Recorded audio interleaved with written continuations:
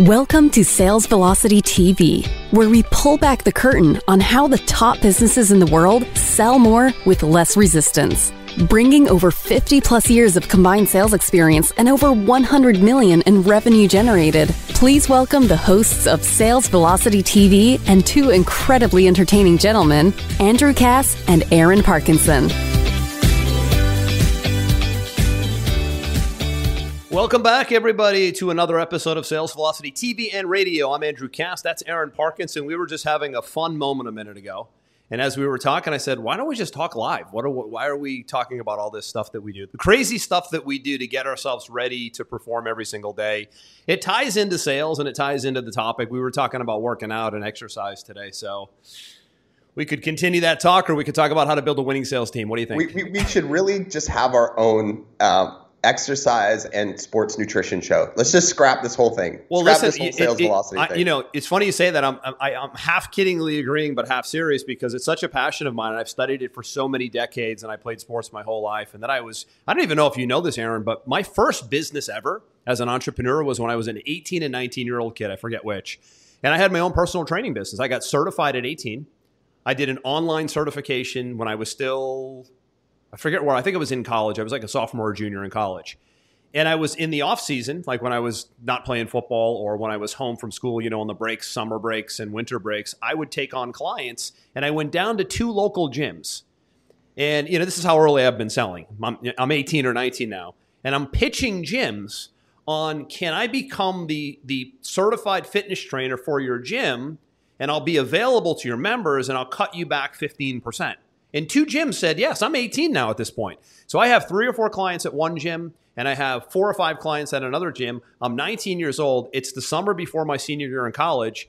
And I'm making, you know, at that time, this is 1994 or something, I'm doing like $600-$700 a week cash, which today maybe is like $2,000 a week cash as a 19-year-old kid. And so I'm a rich. kid.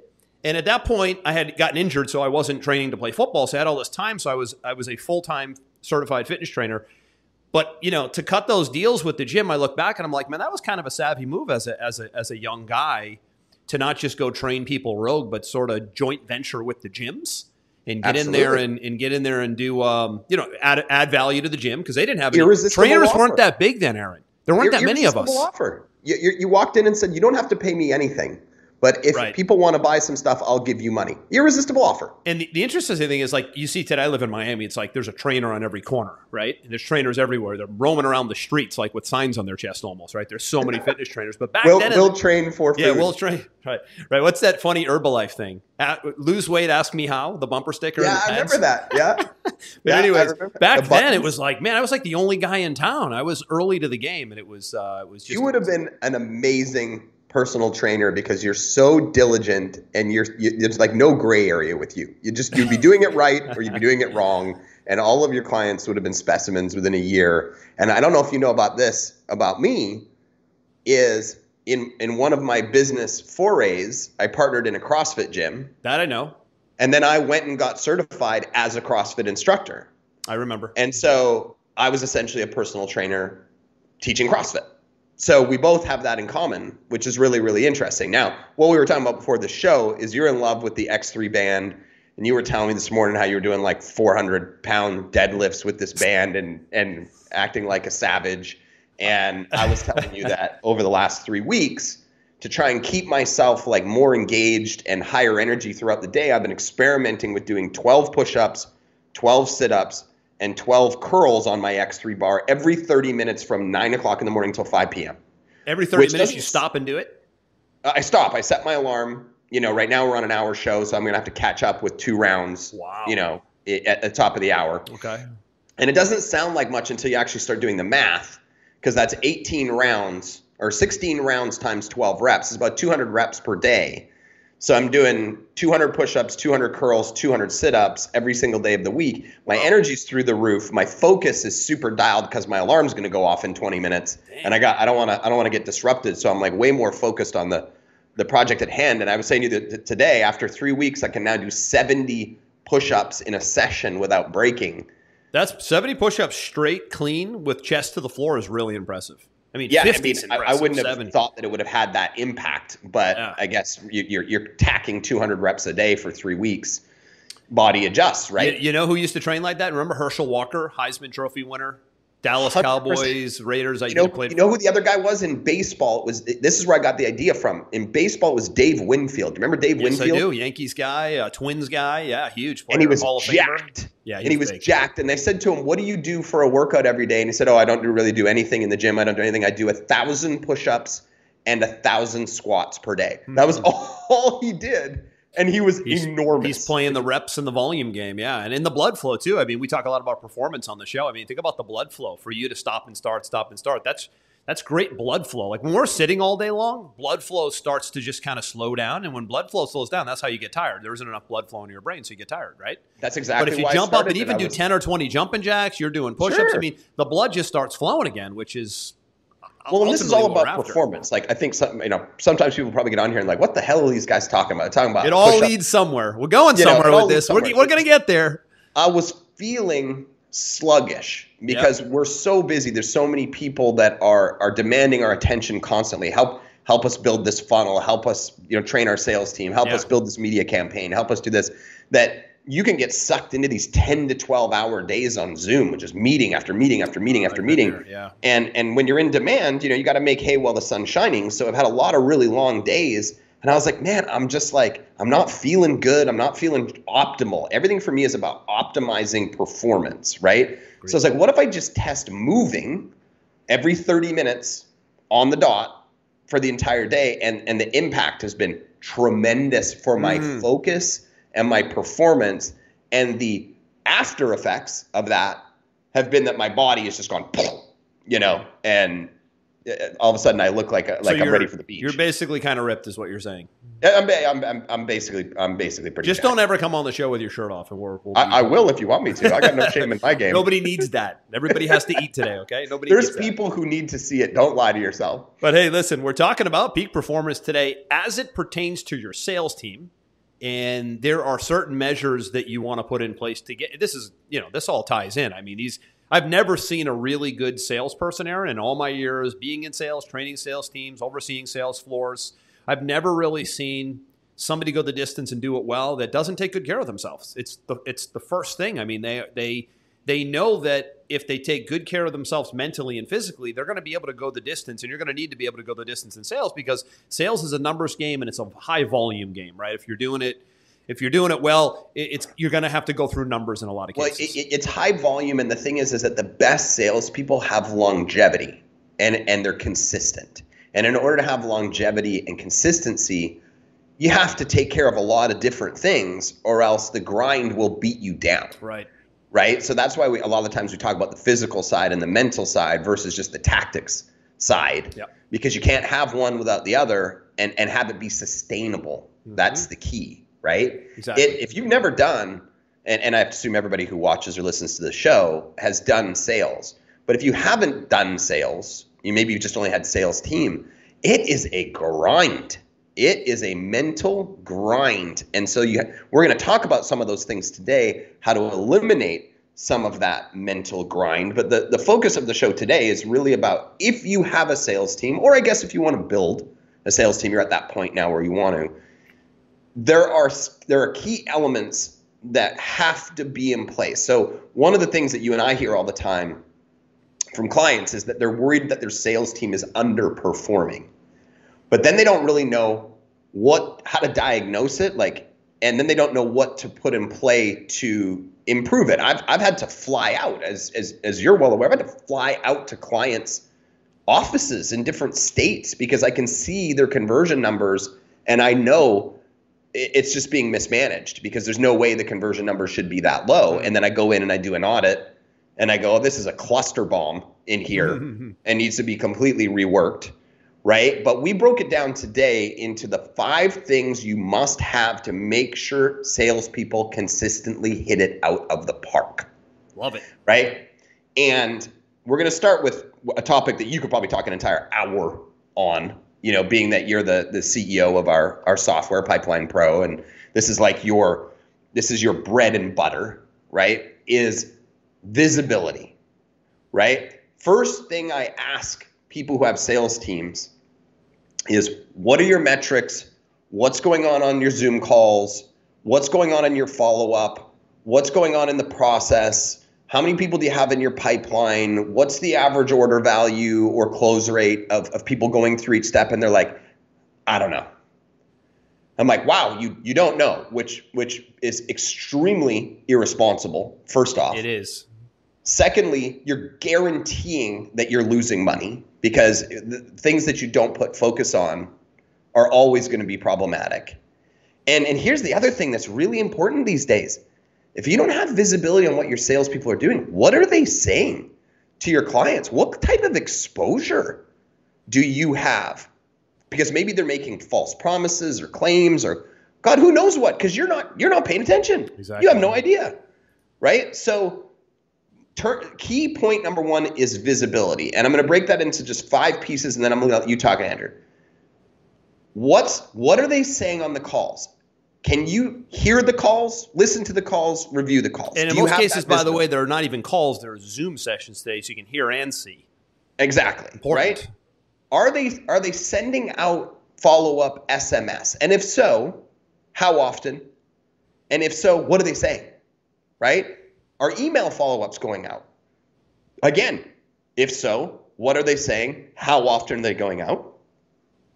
Are they taking notes so that when they do follow-up, they can quickly jump back in and start off the conversation where they ended off, right? And obviously, what are the conversion metrics as people move through the different steps in the back of the pipeline? So for me, I got to have visibility into the baseline numbers, the steps, the notes, the email, the SMS, and the calls. Because without it, you don't have anything. Without it, you have nothing. Right? You know what you have? I'll tell you what you have. You have a report at the end of the day from a sales guy from afar. That's okay, but that's pretty vague. That's pretty vague. That conversation goes like this: did you make any sales today? No, I didn't make any sales today. Why didn't you make any sales today? I think the leads were bad. That's literally how that conversation goes, without complete visibility into your numbers and your processes for every single person that you put in that sales position.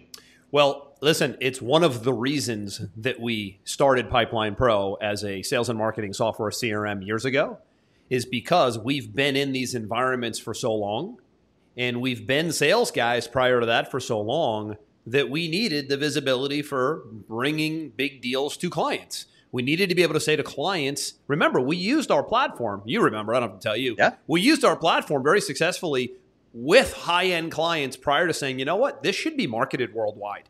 This is a huge solution to a huge problem, which clearly it is. We're now in 20 countries. Yeah, it was an initial solution to our problem, because our problem is we want to be able to see the stages of somebody progressing through the sales process. We want to be able to see the conversion numbers.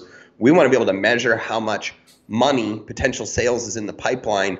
We wanted to be able to communicate inbound and outbound to our clients all in one software with the click of a button. We wanted to be able to call them with a click and have it recorded automatically. We wanted to be able to SMS them. We wanted to be able to email them. We wanted their appointments to be on our calendar. We wanted everything in one place so that we could sell more with less resistance.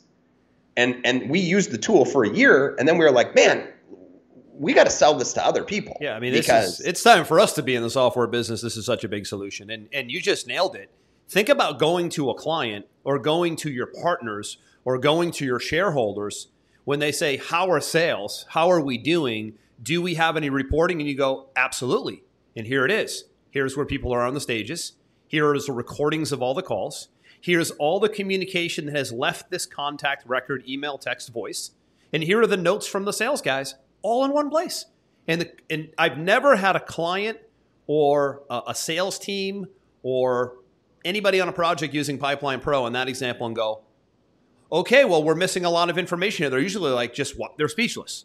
They go, you mean you can see all that in these 3 channels or in these 4 stages?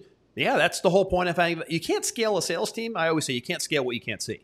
You can't scale a sales team if you can't see what the sales team is up to and if they can't be held accountable. Do you remember the story, Aaron? We were working with a large client university years back, and they had a bunch of sales guys and they were all inside the system, but yet one of the sales guys didn't know how good the tracking was. And they were saying they were making like 15, 18, 20 calls a day. When they ran the numbers, they were making like 2 calls a day. They were fired immediately because the company had the visibility to hold the sales team accountable. The sales team should know that they're being held accountable because everybody's going to perform better when they know they're being held accountable. It's just how we're wired as humans. This person, I guess, wasn't paying attention, didn't realize it, and they were gone. But what if the company didn't know? And what if the company let that linger on and snowball for months on end and got very little performance out of that person when there could have been somebody else in their place that they were getting performance of? That thing starts to snowball, and it just causes more and more neglect, and it causes more and more money to go out the back door for the company. And sadly, a lot of CEOs and business owners don't even see it happening.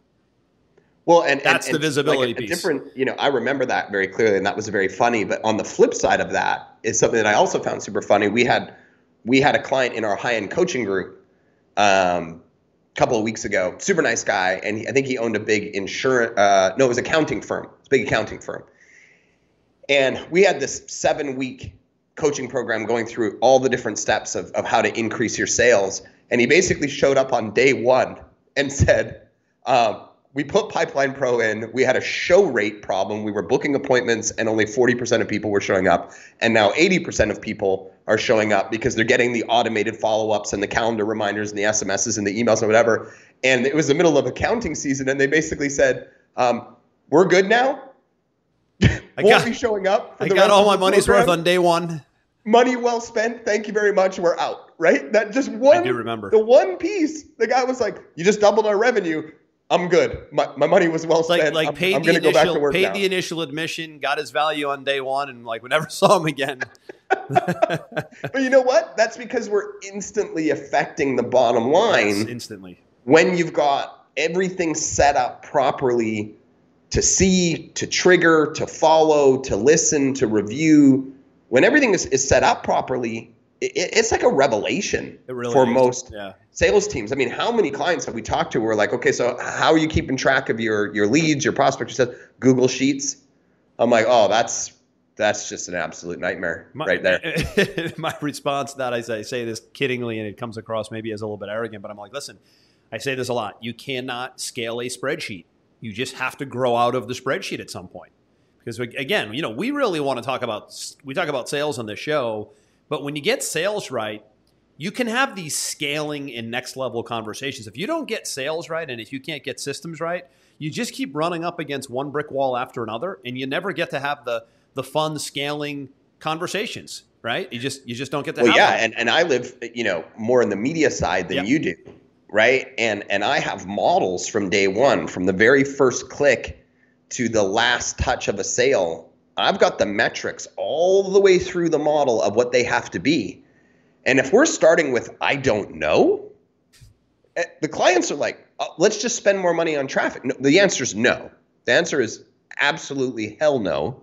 We're not scaling traffic because I don't know what your conversion metrics are on the back end. And if we don't know what the conversion metrics are, we don't know if it's good, if it's bad, if it's average. We don't know if it's meeting the model. We don't know if we're going to bankrupt the company by spending more on traffic. Like, you have to have that piece absolutely dialed in if you have any hope of scaling to the upper levels. And it's always the same. The ones that do continue to grow year over year. The ones that don't have that data just continue to struggle and bounce around. They continue to try to find themselves in business. So this number 1 point right here, visibility, it's the foundation, right? This is the foundation of the house. You can't build a nice house without a firm, concrete, solid foundation that has been molded and dried and is ready to be built upon. This is everything. Let's go to number 2. Cool. Next big thing is goals and targets. All right. This is important for 2 reasons. Sales people, good ones, are a different animal of human being. They like the win. They like the competition. They like being applauded, right? Recognition. They like recognition, right? So in order for them to get those things that they need to perform at the highest level, you have to have goals and targets set for them so that they can strive towards them, so that they can earn that thing that they want which is recognition, right? So if you come in and you say, how many sales are you going to make this week?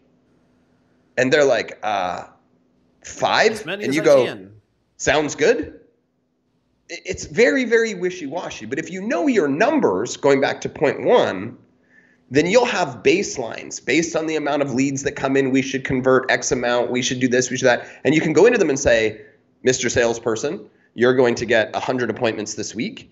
And the average that we expect at a minimum is a 10% close rate. But if you could do 15, you would be a superstar, lady or sir, right? And now they're fired up to chase that goal. Right? So if you know your numbers, then the next thing is on a weekly basis to clearly lay out goals and targets. And it's not just about sales. There was a client that you and I worked with a couple of years ago now, where they based everything on talk time. That was the metric that they had that they knew drove all of their business. So they recorded talk time, which you could do in Pipeline, right? Because you could see how long they were on a Zoom or whatever. And their goal every day for their reps was you must have a minimum of 4 hours of talk time. And that's all they recorded, because they knew if the talk time happened, everything else would fall into play, right? So maybe your target is 4 hours of talk time a day, and your goal is to make 15 sales this week, right? Now you've got an immediate target, and you've got a goal that should align with it at the end. And then everybody's on the same page, because here's the thing. If you don't have targets and goals, the salesperson doesn't know if they're doing what they're supposed to be doing. And you don't know if the salesperson's doing what they're supposed to be doing. And you're both second guessing each other from opposite sides of the equation. And that creates fear, and that creates animosity, and nobody wins in that environment. Right? There has to be very clear targets and goals laid out. Yeah, and what it also does is it evaporates enthusiasm. Because when there's nothing to shoot for, there's no benchmarks, no goals, no competitions, no awards, no recognition set up along the way, enthusiasm just kind of fizzles out like a balloon running out of air. You come out of the gate strong, you love what you're selling, you're new, you're making some money, but to keep the momentum going and to stay in the game long term, the business owner, you're going to need to set up maybe quarterly benchmarks, monthly benchmarks, weekly benchmarks. Just funny, this morning on CNBC as I was leaving, I watched that Wall Street is notorious for this, by the way, the yearly bonuses. That's like the thing they work for, right? They're all shooting for the same thing. They're all shooting for the year-end bonus. Bonuses on Wall Street were up 10% this year. Average bonus, $184K, highest ever. That's what those guys are working for. Day and night, 10, 12-hour days. The year-end bonus. Trophy. The year-end bonus is worth, more than what 90% of the American population makes. I mean, that's the year-end bonus on top of the salary throughout the year. That's what those guys are. People are going to be more driven to achieving something over and above what they're making weekly or monthly. There's no question. Competitions, bonuses, whatever. There's no question. The third point that we'll go into now is some type of accountability and feedback loop to keep emotion high. Because we talked about this earlier, that it can be a grind, just selling day after day after day after day. So the salespeople need some type of inspiration to get into the right state.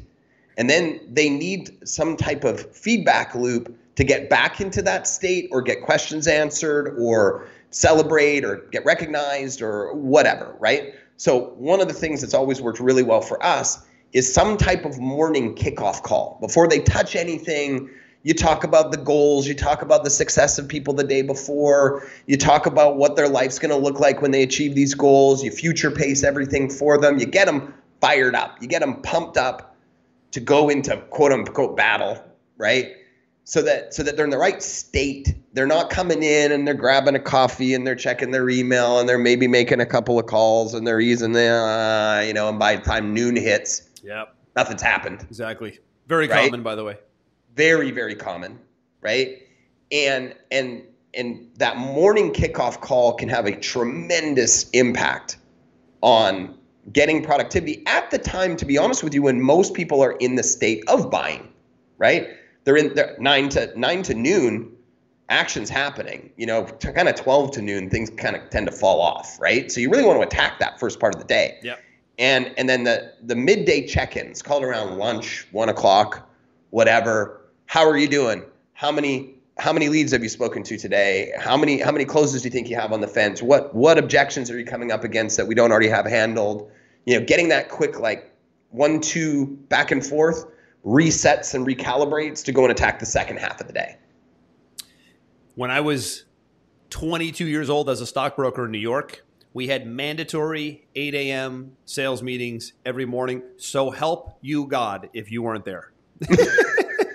It was like guys were, if you came in 5 minutes late, I mean, this was the culture pre-internet. If you came in 5 minutes late, I've seen guys get sent home. Piker. For the week, even. Piker. Don't come back till next Monday. I mean, it's gotten, I've seen some ugly environments where they instill, this is a younger environment, more of an aggressive environment, not an environment that's really productive today, but it was in the 90s. It isn't today because of technology and all the things we talk about here. It doesn't have to be that way. But like you said, you nailed it. The check-ins and the ongoing training and kind of, getting the blood flowing, so to speak, with your pitch and the way you present to kick off the day versus just rolling in whenever, hopping on the phone whenever, starting Zoom sessions whenever. That regimen, we're all wired by regimen. That's why kids have routines. Kids thrive with routines, and they grow into adults. They'll grow into productive adults if they grew up with routines, and they'll usually maintain their routines. We need, especially in sales. In sales, you need routines more than anything else. And I think that's a great point, is routines, regimens, and checking in on progress. Because, again, recognition is one thing. Progress is another. We're all wired to want more recognition, but we're addicted in most cases to progress, more so even than the money, right? I know I am personally. I know you are as well. Like I love the journey. I like building things. I like seeing the progress. Even sometimes if the money isn't where you want it to be, the progress continues to motivate you. So when they see that they're making progress, they might not be making sales, but if they're making progress, they stay in the game. And a lot of times in sales, there's going to be down periods. Sales is a big up and down, peaks, valleys, right? And the guy that can stay in the middle and stay upbeat, positive, and can be focused on progress is going to do better long term, because you can get really discouraged if you have a week without sales, let's say. That's a tough place to go on into the weekend and then have to come back on Monday. It's almost like the batter in baseball who's in a slump. Then he starts getting in his own head, and then he starts thinking, is it over for me? Am I done? Have I had my day? And then it's like, oh boy, yeah, it can get ugly. Absolutely. So the check-ins are key. And just propping people back up and having that feedback loop with the morning and midday check-ins, it almost like allows them to, shed yesterday or shed the morning, refocus, rezone in, and start from scratch. Gives them that restart. And a lot of business owners don't love hearing this, because this is going to require, if you want a good sales team or even a good salesperson, you're going to need to micromanage that process as the business owner. And if you don't feel like you have the appetite to do it, you're going to have to find someone that does. Because if this is not managed, and if these things aren't happening, you're going to be hiring and firing a lot, and there's going to be a lot of stop and start, momentum breakage, sales up, sales down. There's not going to be really much gradual. Yeah, and here's the thing that I like to share with our clients all the time is, if you bring a new salesperson in, it's going to take them 6 weeks to get the marbles out of their mouth. Or even learn the product and the pitch, right? Right? And then it's going to take them another 2 months for you to even find out what their baseline is.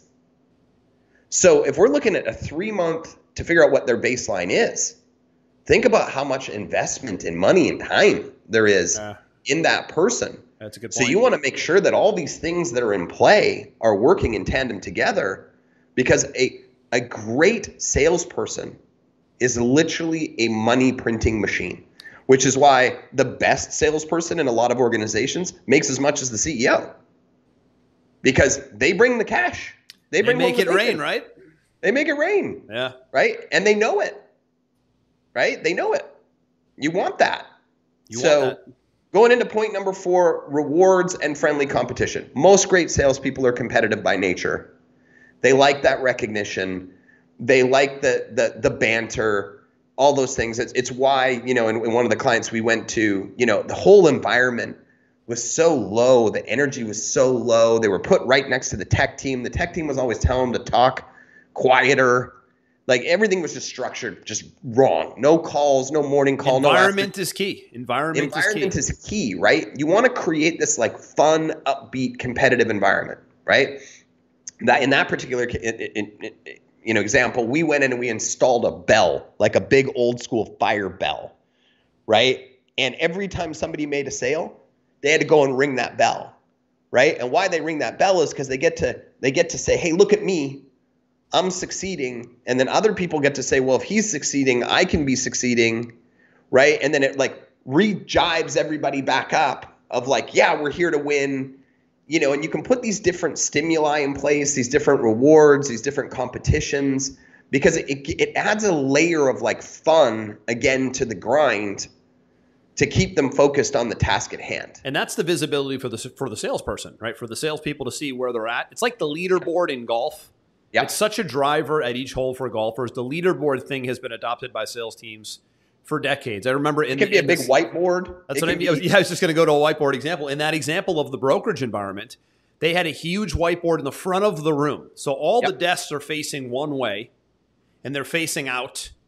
There's they're in rows, kind of like an event at a hotel, right? Like 4 or 5 desks down in a horizontal row. And when a guy opened a new account, the protocol was he had to walk all the way to the front of the room, put his name on the board, and he'd put a 1 next to it, because if he opened 2, there'd be a 2 next to it. So at the end of the day, the recognition was always, in the afternoon meeting was 4, the morning meeting was 8, the 4 o'clock meeting was a wrap-up, the 8 o'clock was training, would be recognizing all the guys who opened new accounts. Oh, this guy had 3 new accounts, this guy had 1 new account. And then it really, to the people that weren't opening accounts and not getting their name on the board, that was creating, guys would stay late. They'd come in early. They wanted to get on the board. Little things like that make a big difference. But now here's the question for you, though. How do we do that in a virtual Zoom-like environment where traditionally today, I should say maybe it's 50-50, smaller companies, mid-sized businesses, their salespeople are working from home in different locations, not always on premises? Thoughts? You know what? I'll tell you one of the simplest ways I see people doing it right now. Obviously, if you've got visibility into your pipe, then you know when people are making sales. Yeah. So you can track that yourself. But I see a lot of clients now, and it's like old school technology, but they'll use Slack. Slack's not old school technology. You could use Slack or an old school technology like Skype, where you put all your salespeople in there in one group, right? And instead of ringing the bell, every time they make a sale, they're like, boom, killed it. This person signing up for this or this or this. And then everyone's like, the others. Wow, that guy just made a 10K sale or something. Motivates the others, right? And it drives it, right? And then at the end of the day, there's a summary in there from the boss or whatever that's like, congratulations, boom, boom, boom, boom. This person did this person this. And then that constant visibility makes them look at the people who are struggling and say, hey, let's have a chat. Yeah. Where do you think the process might be broken? Where do you think we can improve some stuff here? Boom, boom, boom, boom, boom, right? And the other side of that, Aaron, to answer my own question is, why not Zoom?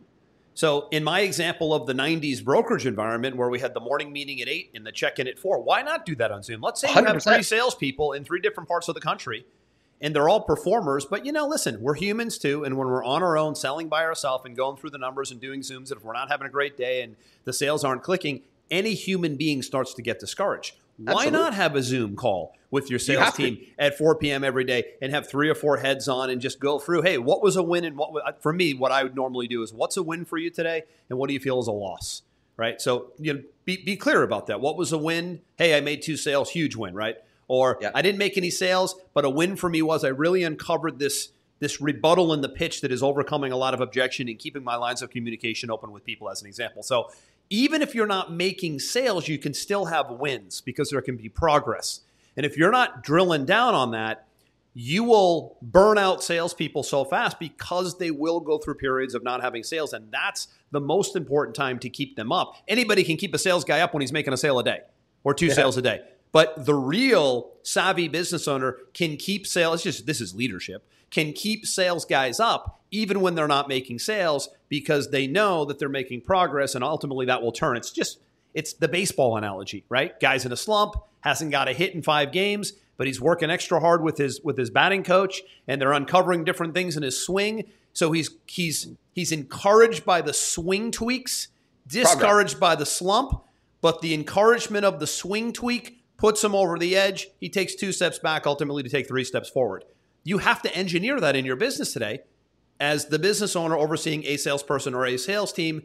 Otherwise, there's going to be a lot of burn and churn in that environment, and it's not a good place to be. I've been in environments where guys are in and out, and I've run environments where guys have gone in and out. I fixed some, wasn't able to fix others. It's just the nature of the game. Yeah, agreed. I shouldn't say I wasn't able to fix some because that's really not true. I fixed them all. I was going to say, did you just say you weren't? Yeah. Listen, I was running that floor in the brokerage firm at the age of 22. I had produced. I was the first 7-figure producer in my firm at 22, and they said, "Hey, why don't you become a junior partner and run the sales floor?" I was like, and they gave me money to do that in addition to my own production. That was huge for me at 22, 23. But I was running a floor and giving the meeting at 4 o'clock, Aaron, at the end of the day, to a floor of 80 guys. Yep. And that's, that thrust me into an environment, that and really I can sped things up for me. The example that I was talking about, where I had to fly out and fix the team. I didn't. Was that the California company? That was that company? No, it was actually a Utah company. It was a software as a service company that I went out to meet with. And it was so bad, and they were so reluctant to put the things in play that we knew. Like, I told them what they need to do, and they isn't that the agreed worst part when they reject the protocol? Yeah, and like you go to your doctor, they tell you exactly what medicine you need. You're like, nah, I don't want to take it. Well, I just said to them, this isn't a debate. I'm right, you're wrong. Like that, this is a fact. Did you say it like that or no? 100%. And so they did like half of the things that I wanted, and a lot of them fell off quickly the moment that I left, which is why you need you need constant eyes on it, right? You need now, in fairness, their sales conversions doubled basically from the day that I left, which made their model work. But their sales conversions probably could have 4x'd if they had somebody like me in there making sure that these things were implemented every single day. Consistency is the key on that, right? The regular monitoring and auditing of the salespeople is absolutely critical. What's number 5? Absolutely. That was 4. We're gonna end off today with point number 5, right? And this should be common sense, but we repeat until it is hardwired into the brain, right? You have to have clearly laid out processes and tools for your team. Do they have a proven script? Do they have a crystal clear understanding of your product and your unique selling proposition? Do they have clear access and understanding of your 5 top objections that you're going to receive and how to overcome them? Do they have a clear understanding of what are the next steps after they make a sale to onboard XYZ person into XYZ product or process so that they don't lose the sale, right? Do they have access to training, and have they been walked through, if you were using something like a Pipeline Pro, for example, have they been walked through exactly what they do at each step every single day, where they move people, how many calls they make, how many emails, whatever. Is it crystal clear, the process for the person? Because one of my favorite quotes is, the confused mind says no, right? That works on both sides. If you don't have everything dialed in and you're trying to explain it to somebody and they're a prospect and they're confused, they're going to say no. Confused mind says no.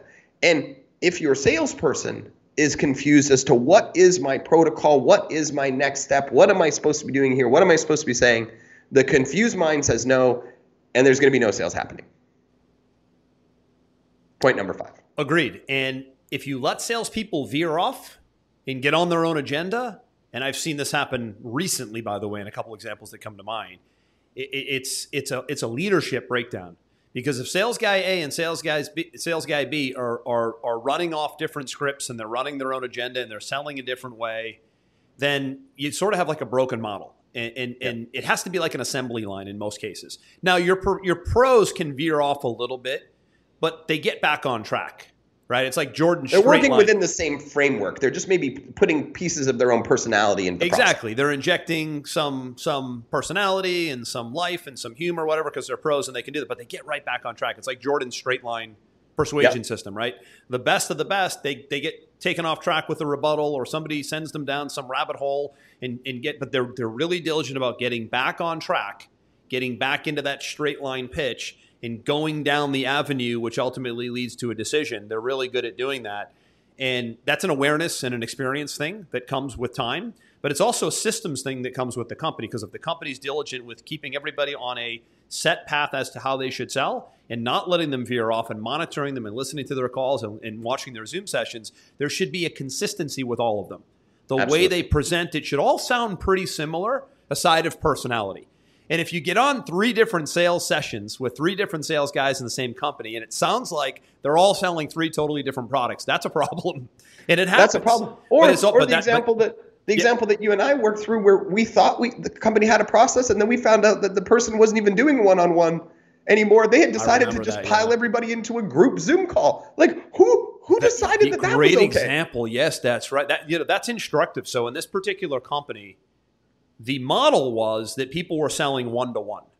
Yeah. We come to find out later that this guy decides, you know what, I'm going to maximize my calendar a little bit. I think I'm going to send out a Zoom link and put 5 people on a session and pitch 5 people at once.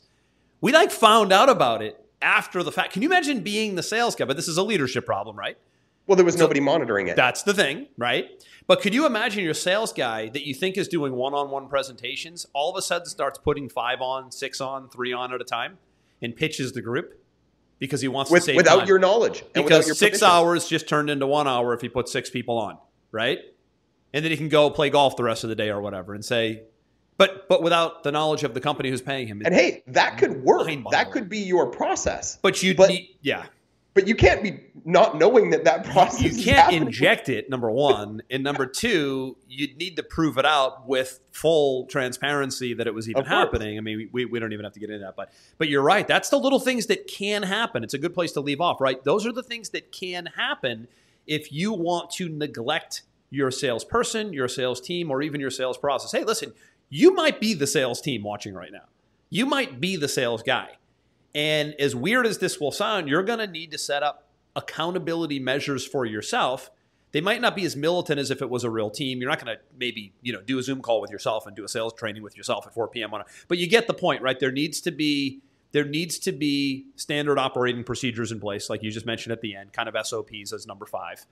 And for you, to hold you accountable, because if you're the one selling, if you're a small to mid-sized business owner, sometimes you're the one selling and you're the one marketing and you're the one in operations. Maybe you have a small team, which is fine. There might be enough money in it for that to be the case.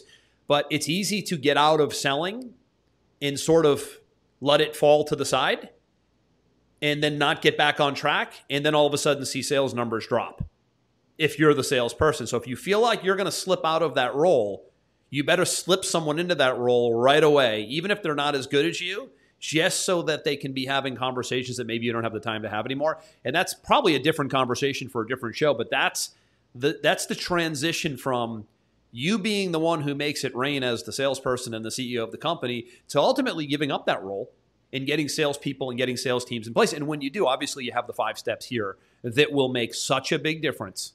Don't ever hire one salesperson or 2 salespeople, not even one, without knowing that you have these 5 little benchmarks in place, because they will run out of gas and so will you. And that running out of gas means running out of money. It always does. Listen, if sales are down, money's down. I don't know why sometimes that's such a hard thing to wrap your head around, but if sales are down, money's down. And if money's down, you're down. And if you're down, your business is about to go down. So, right? Always focus on the sales. Always focus on the systems. Always focus on the processes that make the sales go. I say this all the time on the show. I love watching Shark Tank. Shark Tank is such an instructive, raw opportunity for business owners to get in front of some real deal investors who sold their way to the top. Every single one of them, by the way. They sold their way to millions and billions, all of them, which is amazing. And they're always looking to trip you up when you're pitching your business. And they're looking for someone who's as sharp as a tack, who knows every piece of data, every number, every conversion point, cost of goods sold, all of it. And that's what they want. They're looking for that person who has all the information and has all the data and has all the systems. And that's what you want to be. You want to be that person where if you get on Shark Tank, you pretty much know where everything is at all times. You know what everything is costing you. You're militant about it, and you could easily get money from the sharks. I love it when people don't get any money. It's math. It's math when they don't get money, Aaron. It's math. It's usually because they don't. There were certain things they didn't know that they should have known, and they didn't get money. Yeah, and if you don't know your math and you don't know your conversions and you don't know your processes, you don't deserve money. You're right. There's even a metaphysical play there where you'll actually probably be rejecting money, or you'll somehow be non-magnetized to money because you haven't really demonstrated that you're worth it, or that it's worth you, right? Yep. So anyways, this was a good one. Really good framework. I'm glad, great job on your end. I know you put this one together. It was phenomenal. And even if you're running winning sales teams, sometimes going back to the fundamentals and just checking in and saying, hey, do we have these 5 benchmarks in place? Do we have these steps in place? Because if we don't, we really need to look at this. Maybe we're not checking in enough. Maybe we're not doing enough morning meetings. Maybe we're not doing enough recognition. And maybe it's just knowledge. Maybe it's just knowledge. You just don't know what you don't know. And all of a sudden you come onto a show like this and you go, oh man, like we do all these other things, but we don't do morning kickoff calls and check-in calls.